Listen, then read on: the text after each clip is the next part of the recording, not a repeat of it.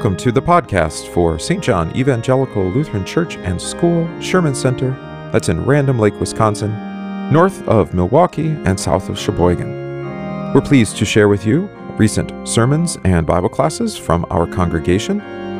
We welcome you to join us for Divine Service Sundays at 9:30 a.m. and Wednesdays at 7 p.m. We have Bible classes currently offered at 8:15 a.m. on Sunday.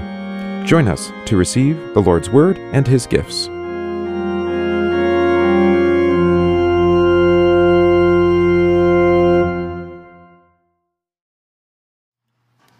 In the holy name of Jesus, Amen.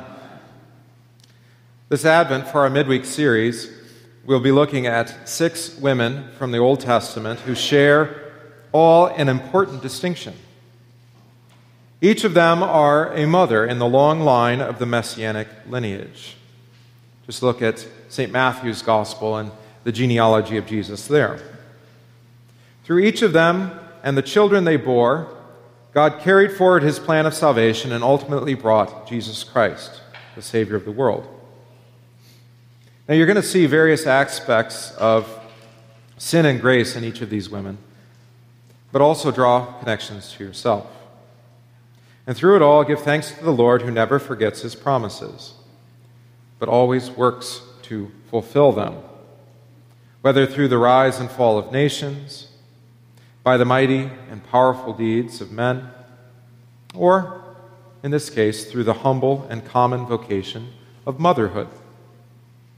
Tonight we look at Eve and Sarah, who are both mothers of promise. Each of these women received a particular and powerful promise concerning her role as mother and the blessing that would come through the fruit of her womb. Consider first Eve. Perhaps any discussion of biblical motherhood ought to begin with your first mother, the mother of us all, as Adam called her, Eve. Eve's story is the story of all of you. You find your true origins in her and your first father, Adam. She was created with Adam in the image of God. She was made from Adam's rib, a suitable helper for him, since it's not good for man to be alone. And even before the fall into sin, God blessed your primal parents to be fruitful and multiply. He had this ongoing work of creation in mind. Procreation, as we call it, part of the design of the created order. But we can't really think about Eve without also thinking about her role in the fall into sin. The serpent deceived her, and she quite willingly ate the forbidden fruit. She gave some to her husband also, and thus the whole world was plunged into the corruption of sin. Now, how might things have been different if Adam had interceded, interrupted, or Eve not listened to the evil foe? We'll never know. But we do know what happens next. God came personally to the garden and spoke with them. Now, whole books can be written, and surely have been, on these precious verses of Scripture that we heard tonight, which tell about the real predicament of this world and its origin. But I'd like you to focus on one important part of the aftermath, and that's the promise of the seed, the first gospel, Genesis 3:15.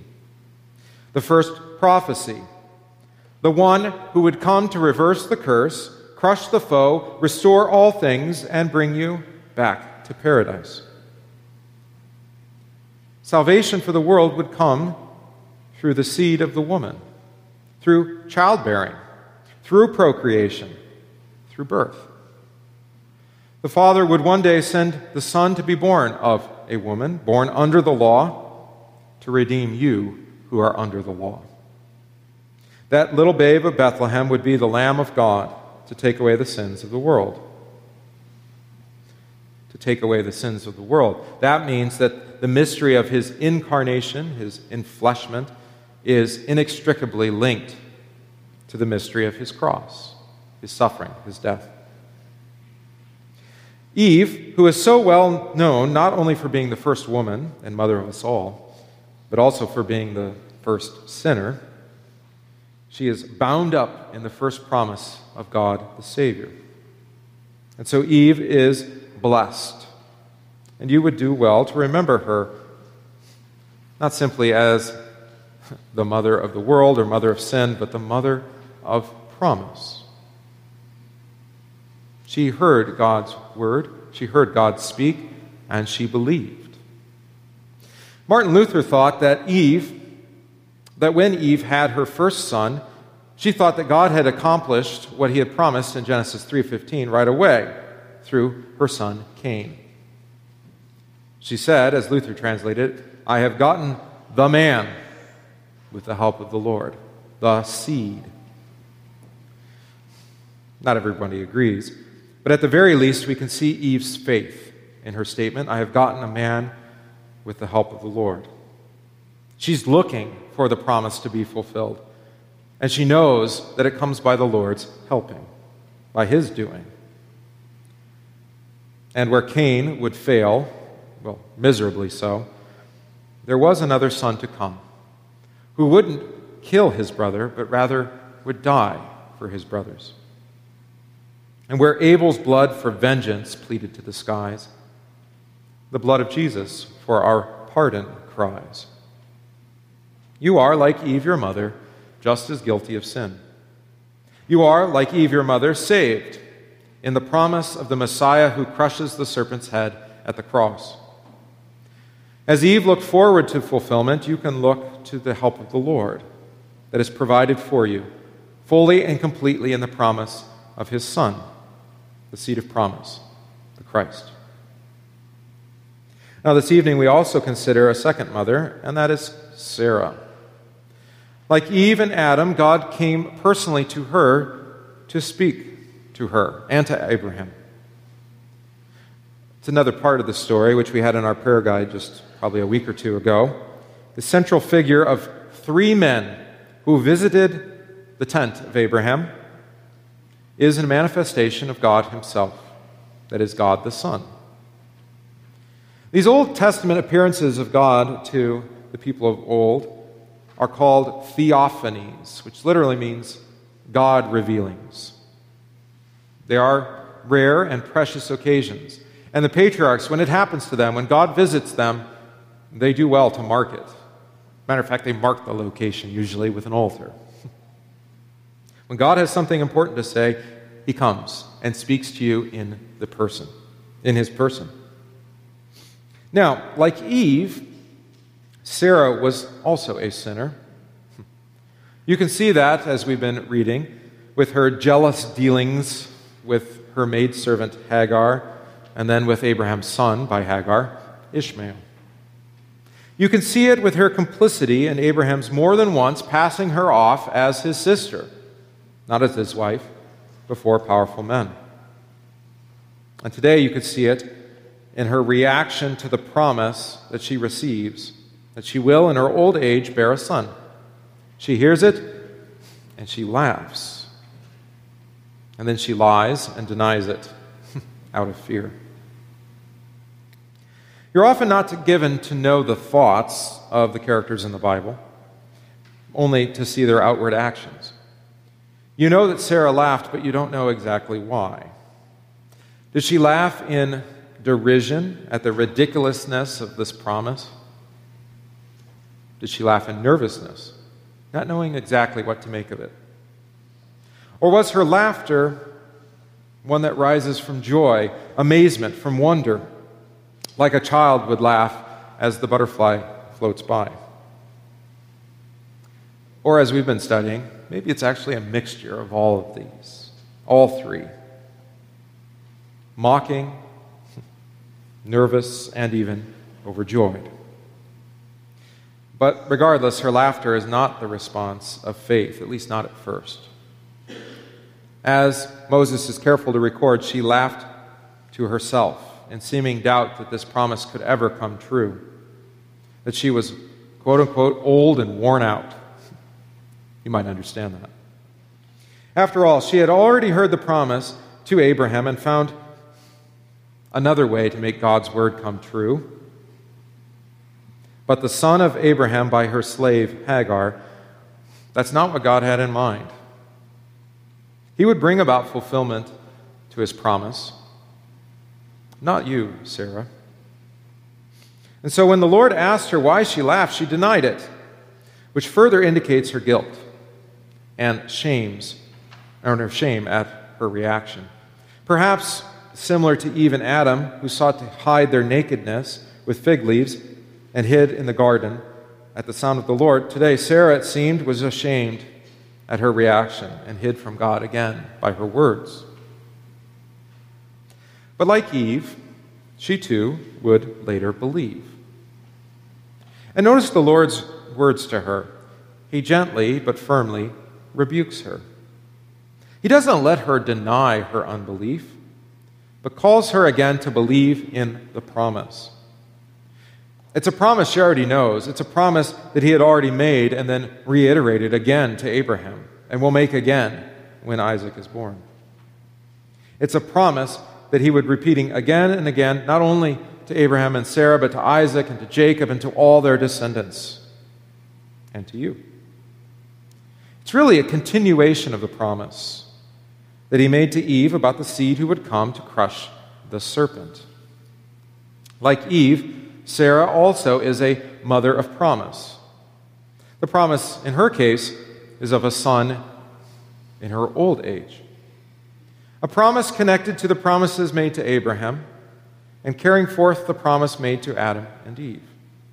A promise that continued the unfolding of God's plan for salvation. And soon, well, a few years later, Sarah would see this promise of a son for her fulfilled. And she and Abraham would name him Yitzhak, Isaac. That means laughter, in obvious memory of Sarah's laughing. Often you think about the patriarchs, that is, Abraham, Isaac, Jacob, and all the paternal lineage of Christ. But do you think of, or do you remember, the matriarchs, not just the patriarchs? The faithful women that stood by their sides and of their faith. You should also see God blessing them and the whole world through their babies that they would bear. As generation after generation, the Lord of history and master of all time would not only work for the rise and fall of nations, but again, work through the humble and everyday bearing of children. And of course, of one child in particular. One child who was promised to Eve and to all. One boy who would descend from Sarah's womb and fulfill God's promise to Abraham and bless all nations. This one child, this Christ, would be Eve's Savior and Sarah's too.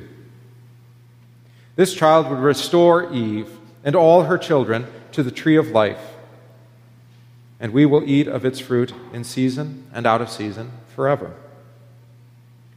The serpent who once came to overcome at a tree will be overcome by the tree of the cross. The lies that he told about being like God in disobedience are undone in Christ, who raises us with a glorious body like his. So that death which came as the fruit of that first tree is overturned by the fruit of the latter tree, the cross. The same child of promise would restore to Sarah and to all children of Abraham by faith and give us true joy in his presence. He would bless all nations by incorporating them into the new Israel by baptism and in faith. He would make all of his people a royal priesthood, princes and princesses, given a share in his eternal reign. And so, now, you too. You too are heirs to the promises that were made to those women. Heirs through the promises that are fulfilled for you in Jesus Christ, the Son. No need to hide your sin like Sarah or Eve. Deny your shame as they once did. But trust in the one who keeps his promises, who forgives sins, as they both learned to do. God, who is faithful to them, is faithful to you. The Christ who was promised to them has already been born for you, died for you, lives for you. And so this Advent season, we await, again, the annual remembrance of his birth. And we await his coming again in glory, according to his promise made to Eve and to Sarah. In the holy name of Jesus, amen.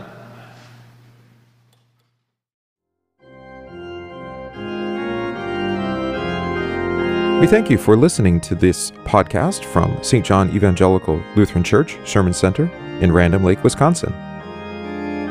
If this podcast is of benefit to you, please consider supporting the work of St. John by visiting stjohnrandomlake.org, that's stjohnrandomlake.org/support, and give today.